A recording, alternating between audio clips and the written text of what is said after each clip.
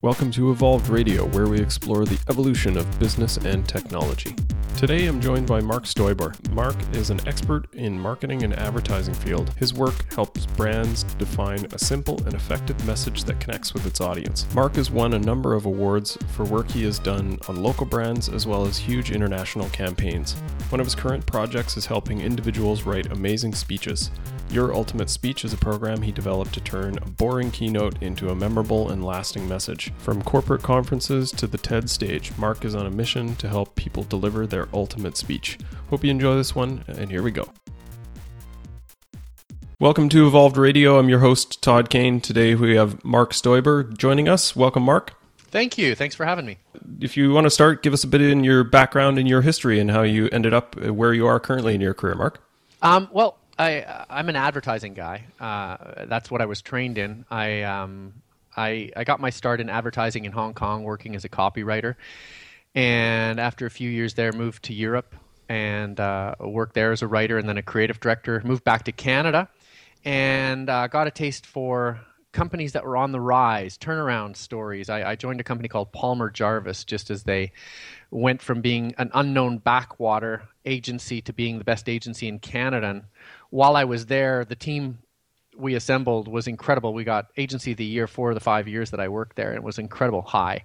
And went from there to a big agency called Grey, prominently featured in Mad Men, one of the big Mad Men agencies. And at Grey, I helped turn them around in about 3 or 4 years, and then moved back to Vancouver and got a taste of sustainability and quickly realized that my entire existence was comprised of selling people planned obsolescence. So if I did my job really, really well, the landfill would get really, really big that much faster. And so I set out on a journey to make sustainability sexy and started an agency that sought out clients that were building sustainable stuff and helped them market it. The problem is that sustainability at the time, around 2005, was interesting, but people weren't buying it because the majority of the stuff that was being built was either too expensive or not very good. So it was a bit of a cursed proposition to try and market something when you're already on your back foot like that. And I moved from there into innovation. I sold my company to an innovation agency, and I set up a green innovation practice. Green is a wonderful tool for innovation because it puts a whole other filter. It gets you asking a whole bunch of other questions and gives you different insights. And the products that you create, like the Toyota Prius, they just come out looking different. Whether you like them or not, they just do look different. They behave different, and people thrive on new. So with innovation, I got a taste for how to make green sexy and new, which was very cool. I moved from the innovation agency to private consultancy after a couple of years, where I just tried to help clients do what I called future-proofing brands. That is, creating brands that are resilient enough to thrive and survive in times that are chaotic. That is, our times. And moved to Bali for 6 months, wrote a book there called Didn't See It Coming, which is all about the slow death spiral of advertising, which I think we're going to talk about today, and what is coming to replace it. I came back here and realized, because of Bali, that I wanted to start a company that I could work anywhere at and take anywhere around the world with me and have a network of people working with me who were all around the world and have clients all around the world. And that's where the idea for Your Ultimate Speech came, which is also, I think, what we're going to be talking about today, this newfangled model of creating a bigger, better, cooler speech for executives. Awesome. That's a great background. So innovation, did they work on the Prius as a part of the campaign for that? No? No. What we worked on a lot of financial products, which on the surface sounds really boring. But if you think about it, what is the most painful thing in most people's lives? It is filling out healthcare forms, insurance forms, working with insurance companies. If you can streamline processes like that, you make a whopping big difference in people's lives. But we also I worked on Unilever, helping them create a new type of soap that used sustainable palm oil. We worked on agriculture products. We worked on a whole bunch of stuff all across the map. Yeah, very cool. So you touched on what I've heard referred to as the digital nomading strategy, and that the rise of expertise and the function of the internet, that people can really be anywhere. And you see a lot of this in the younger generation, people backpacking around the world and carrying their business in their laptop. And then bragging about it on Medium, how cool they are because they're earning $5 million a day in Indonesia or something, and just like, shut up. Yeah, it's definitely a change in the industry. We've gone from just remote working from home to remote working from another country. Well, it's funny because the perception, I work in perception, that's my business. And the perception of the person who is freelance on their own, working from a home office, working from anywhere, has shifted so dramatically. When I was a creative director, I brought in a lot of freelancers, and freelancers always had the stigma of being people who were over the hill and not very good and could never find a regular job. Otherwise, they would be in the big flashy ad agencies. And in my time, I have seen that perception shift 180 degrees to where people who are on the outside, freelance or starting their own startups, are perceived as pioneers and bold and adventurous and not constrained. And the people who are inside the four walls are looking at them with envy. And I'm going, that is a profound shift. And I've been around long enough to see it happen, because a freelancer in the 1990s did not come across as somebody who was really cool. Yeah, that's really interesting. It hits on something that I've noticed, that entrepreneur has become such a hot word that people used to be just called business owners. Now anyone that does absolutely anything that revolves around them owning a business is somehow considered entrepreneurial. So, well, you think about it. I mean, even the people I teach at university, I teach marketing at university, and I teach entrepreneurial marketing. And it's funny because all the students want to go out and be entrepreneurs, and the ones who naturally don't have that bent, because it's a twisted masochistic sense of self that drives an entrepreneur. But the people who don't have that bent are saying, no, I want to be an intrapreneur, because they want to be with the cool kids, but they want to be inside a big company because they're dumb enough to actually want a steady paycheck and dental benefits. Yeah, it's funny. Everybody wants to be the entrepreneur, but you really have to know what you're getting yourself into. At the same time, I wouldn't have it any other way. Yeah, absolutely. It's the roller coaster of the highs and lows, and those highs and lows come at an hourly rate rather than a daily rate. I think it's interesting. What I found is, if I've learned anything, it's that you want to have stocks and bonds. And so I plan to continue consulting. I mentioned that I teach at university. That's another income stream. I do a lot of public speaking. That's another income stream. And now I have Your Ultimate Speech, and I'm also working on another startup. So I want to have diversified income streams, which, again, back in the 1990s, people would have looked at that and gone, you're schizophrenic. Yeah. But now it seems like a smart insurance policy. One goes up, the other goes down. You've always got a stream of income. Yeah, I mean, it really hits on the point that I've always traditionally loved about consulting, is that you get to change the pace every once in a while. You can change sort of the products that you're working on, you change the people that you're working with, and that exposure to different ideas and different projects kind of keeps things fresh. It's a lot more fun that way. It is. It's super fun. And what I also like about it is that it forces you to learn. When I worked in mainstream advertising, it was a model. I talk about this in Didn't See It Coming, the book. We had a model that had been innovated in the 1930s and 40s. You had an ad agency where account people brought in the business, the creatives worked on it, they gave it to the account people to sell the stuff, and then it went to the media people. It was a model that had been honed and perfected in the 1940s and 1950s. We were just keeping it up. And it was good because you got a certain sort of comfort with what was going to happen next. And then digital, I remember when I built a digital agency inside our ad agency, it upended the apple cart. Everything changed, and people, it was so disconcerting to see people just totally not know what was coming next. But that's kind of life now, and if you're into that, it is kind of a fun ride. Yeah, as I've told people in my industry, in technology, things have a 6-month shelf life. So if you're ever stagnant, you're already behind. Yeah, isn't that disturbing? Yeah, it's wild. It just makes you think that as soon as you get off the escalator, you're going to fall flat on your face, or like that treadmill at the gym. You just sort of take one wrong step and you go flying off the back end of it. Yeah, it's very, it's very disconcerting, and you don't look very cool when it happens to you. Cool. So let's talk about Ultimate Speech. This is a really cool thing that you've put together, and I've heard from a few people that have been through your program and absolutely love this. In fact, we're starting to see some of the people that you've worked with showing up in the TED community, in the TEDx, and I think probably some of the mainstream TEDs as well. So, want to tell us a bit about that? Yeah, well, it started because even back in advertising, I'm a shameless promoter. So my boss would always bring me in to write the speeches because I'm a sales guy. I like to put a pitch out there, and I had fun doing it. So I would write speeches. I'd give between 10 and 20 speeches a year, and I would write them all myself, and I enjoyed doing that. And I would write speeches for other people. And then I thought to myself, especially coming back from Bali, I go, I've got the consulting business, which is me and a client. And then I finish that gig and me and another client, and then me and another client.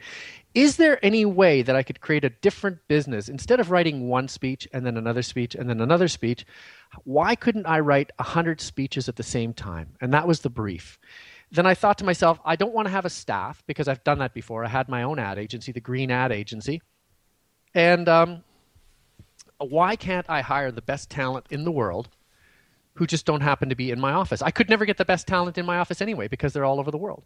So I looked around and I discovered that more and more people were getting bounced out of journalism, getting bounced out of PR, getting bounced out of ad agencies, whether voluntarily or involuntarily.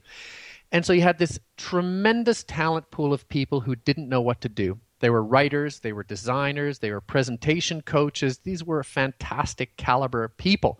And they were sitting around on their hands, and they didn't know what to do. They also didn't have the get up and go to go and be entrepreneurs on their own. They liked the old model where somebody would feed them some business. So I had this talent pool, this latent talent pool sitting there, and it could expand or shrink depending on how many clients I had. Then I put myself in the middle, almost like an hourglass. Tipped on its side. You've got a huge pool of clients, then a very narrow part, which is me in the middle as the creative controller and business person. And on the other side, you've got another huge funnel, which is clients all over the world. And I put a model together, a methodology. We want to guarantee a few things. One, that we could get the job done extremely quickly. That is, we can craft a TED caliber talk inside of 10 days. That was the first point. Two, that it had to be in the presenter's words. I've seen a lot of people give speeches written by writers, and they have to read them out, and it sounds like they're reading the laundry list. It's terrible. You want it to be your stories in your own words. So we figured out a methodology whereby we could actually capture the person's words and then put them down digitally, and then clean them up and transcribe them into a speech. So when they got up on stage, I always make the promise, if the slideshow goes down, if you forget your speech, if you're jet lagged, you can sit up there and tell stories and still be the best presenter of the conference. So one, we make it very quick. Two, we make it in the person's own words. And three, you can do it whenever and wherever you are. So we have a 6-call system or a 6 touch point system where we plan 6 calls with you. 1, we lay out the structure. 2nd call, we put meat on the bones, so we put the stories in. 3, we start to hone. 4th call, we keep on honing and put the slideshow together. Calls 5 and 6 are then presentation coaching done via Skype. So we built this machine, and we said, all right, let's road test it. And by happen chance, our first client was a very successful business person in China. She was a lawyer out of Australia who had set up 3 of the largest carbon funds in China, that is environmental green carbon reduction funds, investment funds. She was a successful business person, ran a few groups of young presidents' organizations, and she was on the World Economic Forum, a very, very heavy hitter. And she needed a speech to present to the world because she was also an ultra marathon runner. And her plan was to run 7 deserts on 7 continents in 7 weeks, the equivalent of 35 marathons, to help raise awareness about water waste. And she has a charity called thirstforwater.org. And her brief to me was to write a speech in 6 phone calls that would convey the problem with passion. That is, how do you discover your passion? How do you channel it properly? And how do you make it bigger than yourself? So we wrote and art directed and presentation coached that speech over 6 calls that were in South Africa, London, and Beijing. And it worked like a charm. She got a standing ovation at a Global Young Presidents Organization meeting in South Africa. And she was hooked. She went on and said, well, now we've got to write the book. And as a matter of fact, we've now written a second speech for her, which she got another standing ovation for. She has now since completed this run, this record-setting run, and she put a speech together, presented it, another standing ovation. Now we're putting a whole business together. But we've gone on to create speech after speech after speech all across the United States, Europe, Asia. Our clients and our talent similarly is scattered all across the world. And we've just gone live since January with the product. We were tweaking it before then, and the momentum is starting to pick up. So I see this as a product that is very much in demand because like a funeral director, there is never a shortage of corpses. In my business, there's never a shortage of people who do really, really bad presentations. Yeah, it's definitely a huge part of the industry that the speeches and presentations are a place that people usually go to nap. And I think that this is why it's interesting to see sort of the rise of TED in pop culture, and the fact that people will go home and sit down on the couch and watch presentations. I mean, if you described that to people 15 years ago, they would have called you absolutely crazy. Like, I don't want to come home and watch presentations from people. Why would that be interesting? So it is amazing to see this change that's come through this, and not that your system necessarily is geared towards TED, but it's taking sort of the ideology of what makes those presentations great, why TED speeches are so interesting, and applying that in everywhere else in business, right? Yeah, it's a phenomenon, and I put it down to marketing, where I've heard this again and again and again, that people's faith in institutions is declining. Because we've seen institutions lie to us again and again. You look at Enron, you look at BP, you look at FIFA, you look at so many organizations, they put on a beautiful shiny veneer with great $1 million commercials, and they're rotten underneath. And people's faith in those institutions is on the decline, aided and abetted by online journalism, because now it's easier than ever. If somebody's lying behind that veneer, you can find out and you can tell the world they're lying. It's a sort of a sick satisfaction you get with calling out the cheaters. At the same time, people are looking for something to trust and guidance to take, and they're seeing that in individuals. And we're seeing that in the rise of the companies that I call the green giants, companies like Patagonia with Yvon Chouinard, and companies like Virgin with Richard Branson, where the company is the person. That used to be a bad thing too. You used to want to hide behind the veneer of the corporation. It was all of us in gray flannel suits. Now it's Richard Branson and Yvon Chouinard, and these are guys who live this mission. Yvon says, all I want to do is go out surfing and hiking and skiing, and I'll make this stuff, the best stuff in the world for hikers, skiers, and surfers, to fund my sort of passion. And people are gravitating towards people like that, because it's like Simon Sinek said in his talk, start with why. People want to believe in you before they give you their money. They don't want to believe in a corporation because they know corporations are just very facile and easy and superficial. They want to see the actual person. TED and the rise of the presentation is a direct reflection on this desire to believe in a person. They want to see somebody in this setting where they're up on stage and naked for all intents and purposes. You're up there putting it out there, very vulnerable. And they want to see if you're the sort of person they believe in. And you're seeing the importance of live presentations go through the roof. So that's the trend that we're tapping into. Interesting. So we've moved away from kind of the slick marketing and good visuals and things like that to actually attaching a personality to the message. Is that true? There's a fundamental disconnect in advertising, and I never noticed it until a few years ago. You might say, well, it's blatantly obvious.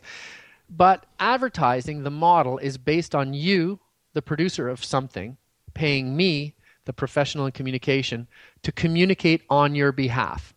Now, that doesn't sound very sincere. because you're actually paying somebody to tell somebody something. Why aren't you telling me about your product if you believe in it so much? That is what is happening. So we're seeing this shift away from advertising and slickly produced messages on behalf of someone to the people actually going out there themselves and saying, I'm Yvon Chouinard, this is my company. If you like me, we're going to get along. I got some stuff. And I think that that's a fundamental shift in the way things are being done. And I mean, you want to take it online? Fair enough. I still think that it's more valid to somebody like consumer like me to hear a message from you about your company online rather than hearing it from somebody you pay to write a blog or do podcasts or do webinars for you.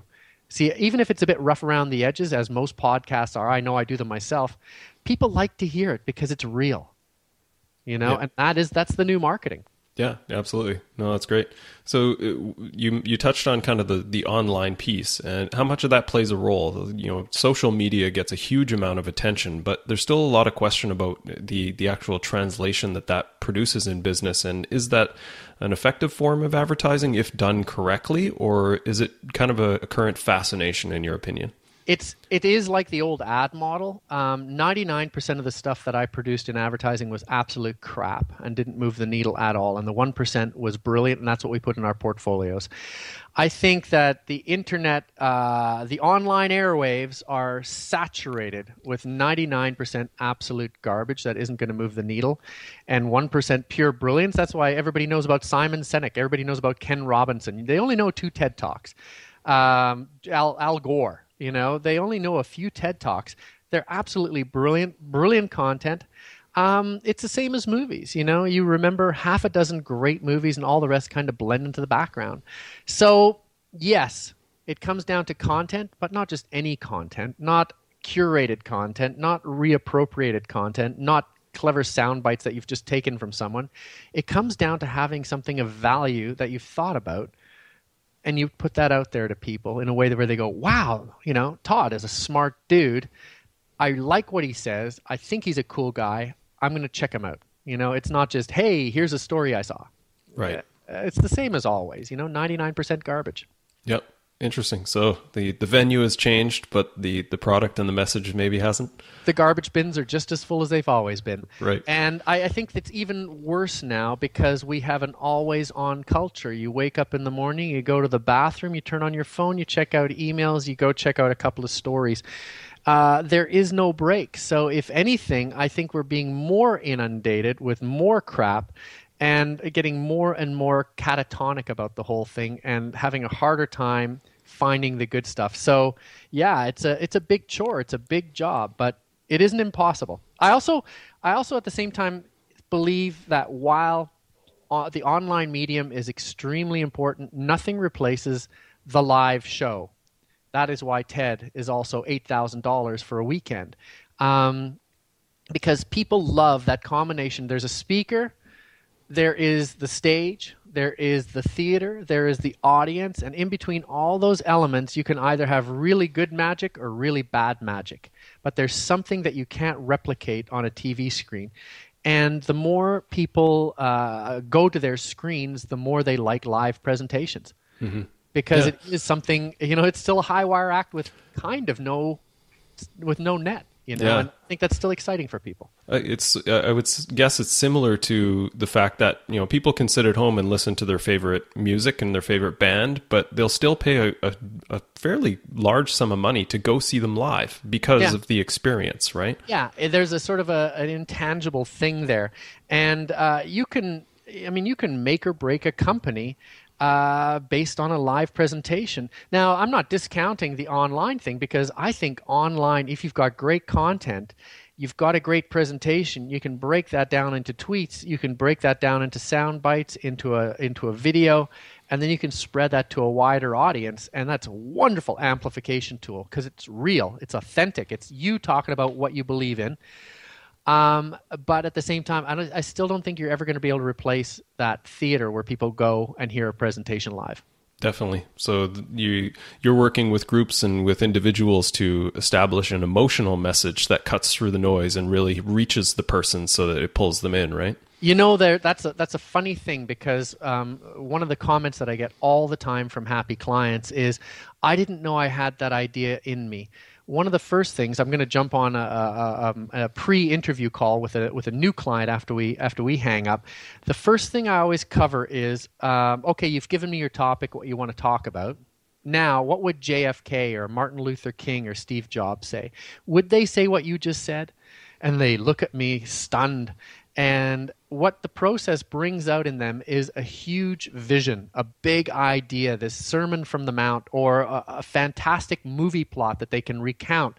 The story of how I started this company as told in the way of Star Wars, that people sit in the front of their seats go, wow.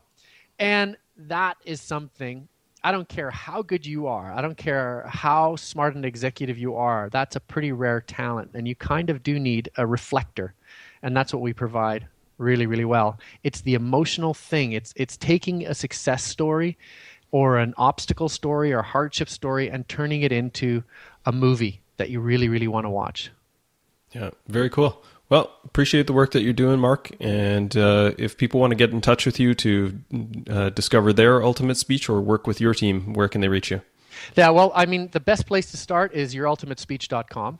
That's a neat thing. The thing I learned in advertising is come up with names that might not sound so clever, but actually people can remember. Yourultimatespeech.com. Go there. There's a form at the bottom, and you can also get a telephone number and an email address there. Drop me a line.